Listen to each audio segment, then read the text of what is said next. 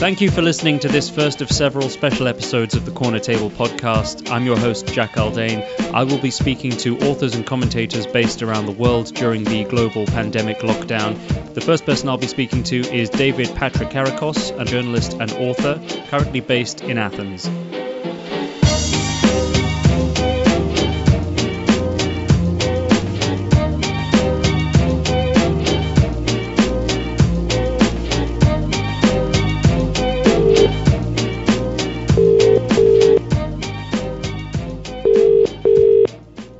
Hi. Hi, David. Hi. How are you? Not too bad, not too bad. It's good to speak to you. I thought I would introduce you first and foremost. You're a journalist who is featured in pretty much every print and online publication under the sun at this point. And you are the author of two books, Nuclear Iran and War in 140 Characters, How Social Media is Reshaping Conflict in the 21st Century. And we find ourselves talking in a state of global lockdown due to the coronavirus pandemic. And so I'm sort of rolling out this as a sort of a mini series to the Corner Table podcast, which ordinarily would involve you and I meeting at your chosen favorite restaurant. But we can talk about that later on in the conversation. You're based in Athens. Could you describe the situation in Greece at the moment? Well, Greece has went into lockdown before Britain did. And now it's, in a really rather serious lockdown. You have to send a text to a number if you're leaving the house. You have to or write everything down, fill out a form. So it's pretty serious now. They're taking it very seriously, and everyone's very worried. The streets of Athens are pretty deserted, it's very hard to see because you don't really know what's happening in the next street, really, unless, you go for your walk. But certainly Athens is a ghost town now. And it was like that when I got back from London. So, the Greeks are taking this very, very seriously. And you can't blame them. I mean, if they have a major, major health crisis, then I'm not sure the system can tolerate it. I'm basing this off of a friend of mine who also lives in Athens, but he showed me a picture the other day of an extraordinary movement permit. This is not a measure that has yet been tried out in the UK. It's got your full name, your date of birth, home address, and then a list of reasons why you would leave the home, including going to the pharmacy or visiting a doctor, going to a supply store.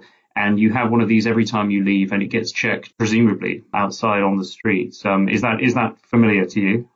Yeah, what I'm doing is I'm filling one out myself, and I just have it on me along with a copy of my passport when I leave the house. Because most people are texting a number, but my English phone, for some reason, it's not recognising the number that I have texted to, so I fill it out myself.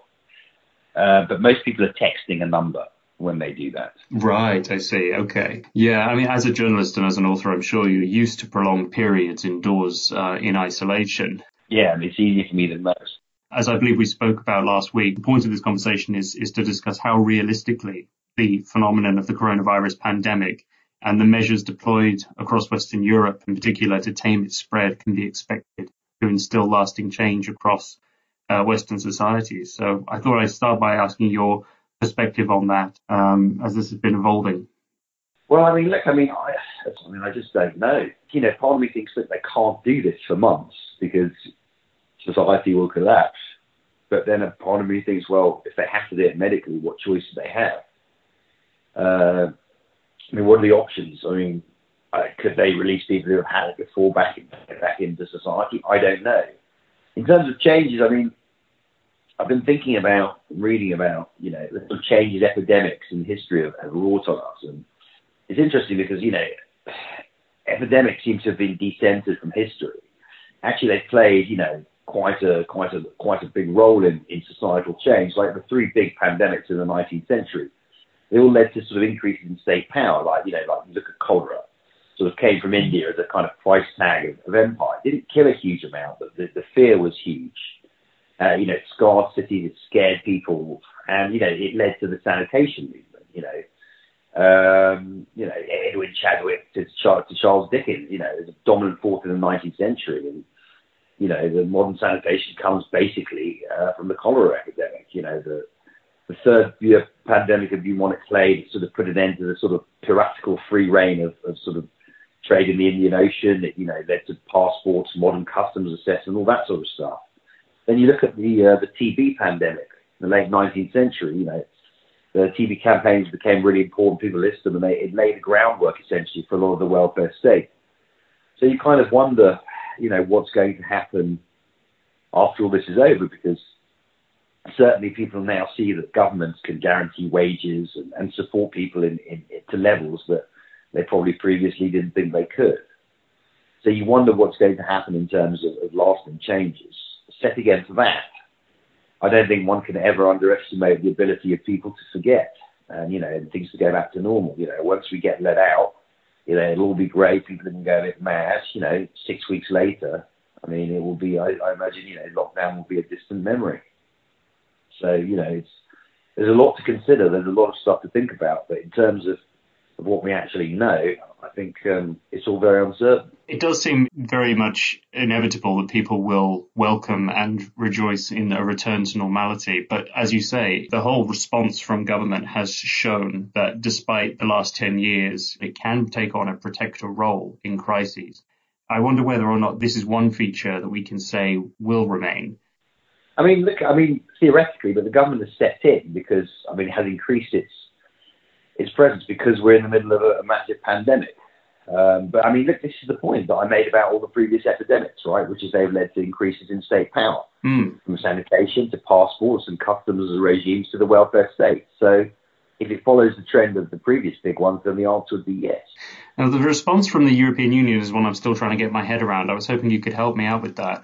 We know that Italy has suffered disproportionately from the virus and that northern creditor member states, such as Germany and the Netherlands, have shut down any possibility of debt neutralization across the EU through what have been termed corona bonds. Italy has responded by saying this effectively confirms the absence of any solidarity within the union. Again, with a decade of austerity in hindsight and Germany's consistent block of a fiscal union, how badly does this bode for the EU? I think that there's a lot of tension in the EU now.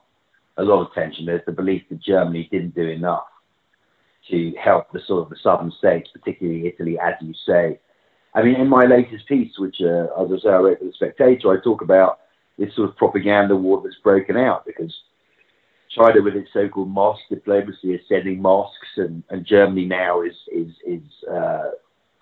also sending ventilators and stuff and taking patients from the Alsace region and treating them from Alsace's overstretched hospitals. But there's serious stuff going on. The whole Eurobonds issue is splitting people apart. I think that this is a real problem for the EU. I think it's a real problem because Germany still sort of wants to have it one way, and there's a bit of an insurrection from a lot of the other EU states. You see that what Germany is doing is unfair, and they don't think it's being sufficiently collegiate. So, although this has been subsumed by the wider pandemic, and rightly so, I think this is a very big problem for the EU, and one that could grow to an even bigger problem if it isn't managed carefully. And there's a lot of diplomacy going on about this right now. Well, if it isn't managed carefully, say, what potentially could result? You can have a real schism in the EU. I think it's very, very serious. And it all depends just how bad this gets. If other countries start getting as bad as Italy and the EU, and Germany is not seen to be helping in a manner as befits its status within the EU and its economic power, then I think this could be serious problems for the EU. I think it's serious problems for the EU. But as with everything now, we just don't know what's going to happen. We just don't know how bad it's going to get. We just don't know how long it's going to last. I think there's serious problems. In Britain, it's already clear that this has forced government into a protector role, as I say, and that this is a very different change in tone from government. The language we've been getting here is of collective responsibility, of duty towards the community, of sacrificing one's own freedom to save lives. It's suggestive of a society that is at least attempting to break with the kind of individualism best captured in videos of people fighting over toilet roll and move instead towards one that is perhaps more communitarian. Look, you do see this. You see, I have friends, I have friends that, are sort of doing shopping for elderly sort of neighbours. We see people sort of being more communal in their streets while observing safe social distancing, of course. You saw the big clap for the NHS. So look, that would be a very nice thing to emerge. It depends where. Perhaps in the smaller cities and towns it will. In London, I can't really see it lasting, to be honest. That you think that there is perhaps an inbuilt atomization to metropolitan centres that means this is unlikely to take hold? I mean, the amount of people I've said that, oh my God, I've met my neighbours now. I've lived here for X many years and I finally met my neighbours. Well, once you've met your neighbours, you know, you can't go back to never speaking to them, can you? So, I mean, certain things perhaps leave an imprint. Once you sort of start down a certain path, you can't really go back to the same degree. So perhaps once, you know, if during this time in isolation in London, more people have met their neighbours, then, you know, as I say, you can't unmeet them. So, you know, perhaps there will be more communitarian spirit at the local level. Very much hope so. I think it's something that we could do a lot more of in England and Britain. As I said, I think I looked at previous pandemics and everyone has been followed by an increase in state power. So, as you say, I mean, it would seem logical that it would happen this time too. Against this is the fact that we tend to forget stuff. We just do. We have very short memories. I mean, the fact that we forgot about all the previous pandemics the fact that they've been decentered so much from our historical understanding, the fact that we don't really understand the role of the TB pandemic in the welfare state, that we don't understand the role of the cholera epidemic in the sanitation movement, that we don't see how important these things were to people like Dickens. Means just shows how far we've forgotten. You know, I mean, look, during World War II, look at the increased state powers you had, and then at the end of the war, they were rolled back. So, you know, we just don't know. Certainly, when all this ends, the government isn't going to be, you know, throwing money at us anytime soon, because it's not going to have any money. This is going to cost a lot of money. It's going to start clawing stuff back in the form of taxation. But look, the thing is, I mean, before this, the left had more or less won the argument on financing.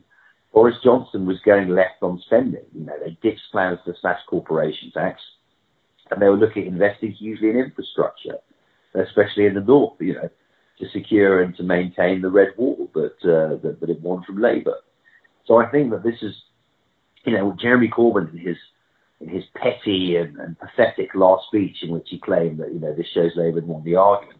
I mean, obviously it doesn't. It's a pandemic, but actually, the Tories had gone left on spending anyway.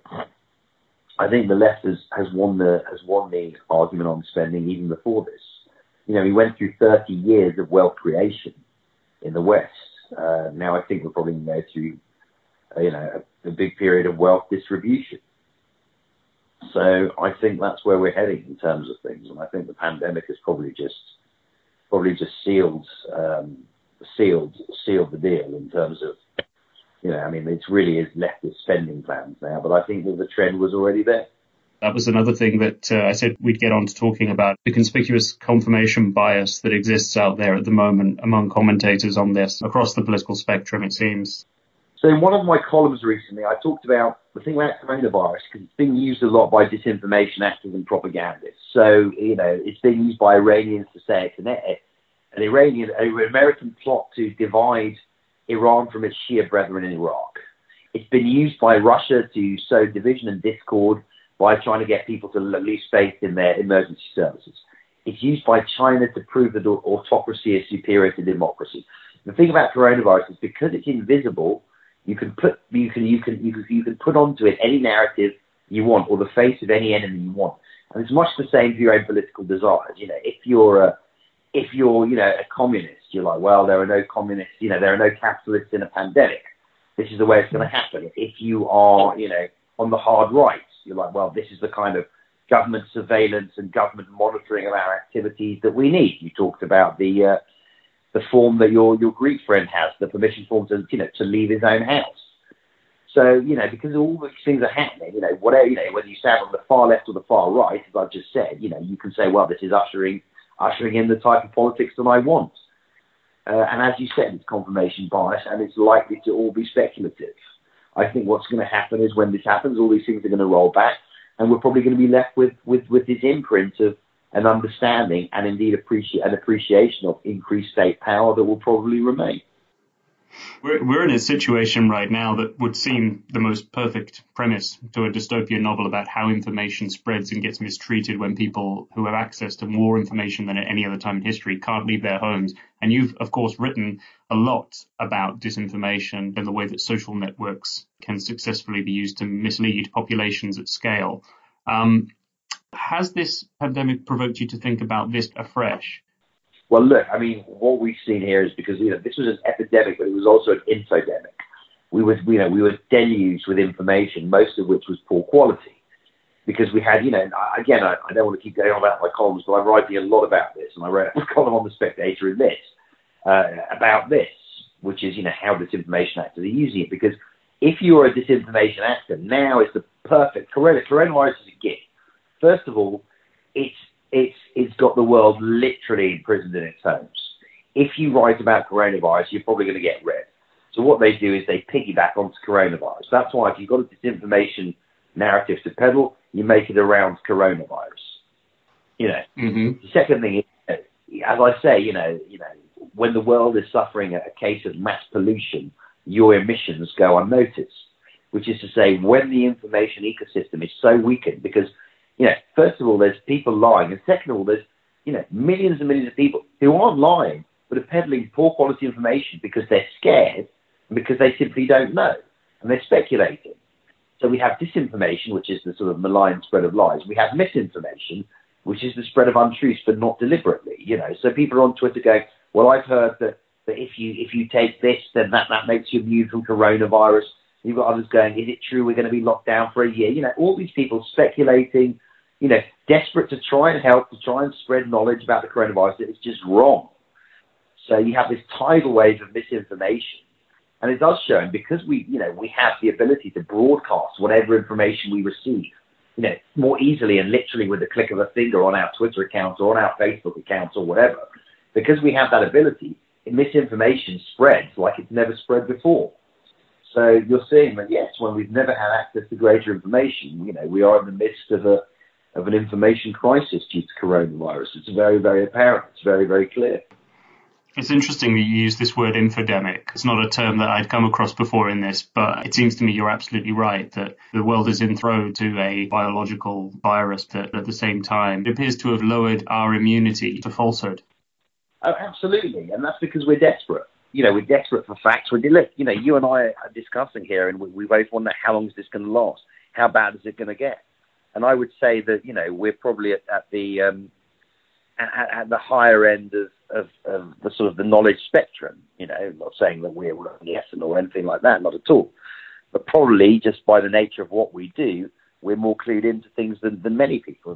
There are many people more clued in than us. And we don't really know what's going on. Again, I stress not that we're anything special or exceptional, but just by the nature of what we do as journalists, we have access to information, we have sources, etc. So yeah, I mean, look, nobody knows. The governments don't know. Look at the big U-turn that the government had to do on herd immunity. We're all just groping in the dark here. This kind of pandemic is unprecedented in the modern age. It really is. So we're all relegated to the status of children, I suppose, in a sense, not really understanding, not really knowing, and questioning everything. I said I wouldn't take up too much of your time, David, and you mentioned at the very beginning China's culpability. So I'm curious to know here what you think that culpability consists in and what could be and should be done when the pandemic has subsided to come to some understanding about where responsibility lies and what could be done to ensure that this doesn't happen again. So this is a very interesting question. It's a very difficult one. So it's true that the virus began in China. Most likely, we think, because it jumped from from animal to human. Most likely because the standards of the food hygiene standards, especially in these notorious wet markets in Wuhan, is pretty shoddy. The second thing we know pretty much is that China desperately covered it up. They imprisoned people who tried to speak out about it. They gagged whistleblowers. And then it spread. Then they did sort of kick into gear and they did do a lot. But I think that there has to be a reckoning at the end of all this. The global economy has crashed. How many millions are going to be out of work? How many millions would have gone broke? How many thousands, and we hope it's only thousands, would have died? how many marriages would have crumbled? How many people are suffering right now because they're sitting indoors? How many people aren't going to school? How many people lost their jobs? So, there has to be some kind of reckoning. There has to be. I mean, obviously, you can't, to a degree, the Chinese didn't do it on purpose either. I mean, there's only so much you can do. And at the end of the day, unfortunately, this is China. But I think that certain things are going to be done. I think there's going to be an understanding that we can't be so reliant on China, that we have to have more of a manufacturing base. That China, we've seen what China does, because as well as covering it up, as soon as it's got going, it's launched in a huge propaganda offensive. It's really spreading a lot of disinformation. I think we need to have an admission of culpability. I mean, obviously China's not going to pay reparations. I mean, people would ask for it symbolically, I think. But I think that's probably too much of a stretch. But I think we just have to understand that this shows, we have to use this as a lesson to say, look, this is the kind of state that China is. This is the kind of state it has always been under the CCP. We need to be aware of this, and we need to take action accordingly. Perhaps Britain could rethink the Huawei 5G deal. Things like that, I mean, I don't think there's any point in trying to punish China or sanction it. But look, I mean, I write in my piece. I say, look, we ignored its threats over 5G. We ignored China's imprisonment of the Uyghurs. The truth is, we've ignored pretty much every crime it's committed. If we ignore its role in coronavirus, it will be clear that the West, not now, nor will it ever stand up to China. So I think that this is a critical point, and we have to just understand that this shows the type of state China is, and we have to deal with it accordingly. And probably it's the type of state we don't want running our 5G network, and it's the type of state that we don't need to be so reliant in terms of manufacturing and other supply chains. So I think that if we can do that, then I think that in the face of what is a global tragedy, at least that might be one small thing we can do that is for everyone's benefit. When this is over, as eventually it will be, where will be the first place that you go to meet friends, eat out? Tell us a little bit about your life, the life that you're missing in Athens, the life that you can't wait to get back to. God, I just love to go to the square. I live close to a square in central Athens. Just love to go to the square and have a coffee and then go to one of the many nice restaurants around here, because Greece, as you know, has a lot of very nice restaurants. There's a lot of very good food. I just want to go to the restaurant, sit down, have some food, and just be around people. I obviously want to go with some friends, but just to be nice and perhaps even get my traditional corner table in the restaurant, as I like to do. It's called Rosalia, and it's in Exarchia in Athens. So I think I'd like to go there. And then I don't know, because, getting back to London would be great, because that's my hometown, that's where home city, that's where I'm from. Just start moving again, really. Just start getting out there and traveling again, because, life for me is traveling. It'll be great. But when we can first get out and start mingling again, wow, that will be someday. That will be someday. Well, when you do make it back to London, I'll be in touch, and maybe we can go and have lunch or a coffee somewhere. I appreciate the fact that very few can really say with any certainty where all this is going, but they were great answers. Thank you so much. Look, it was a pleasure to be on, and let's definitely have lunch one day. That would be great. All right. Thanks very much, David. Enjoy the rest of your day. And you. Cheers, Jack. Thank you.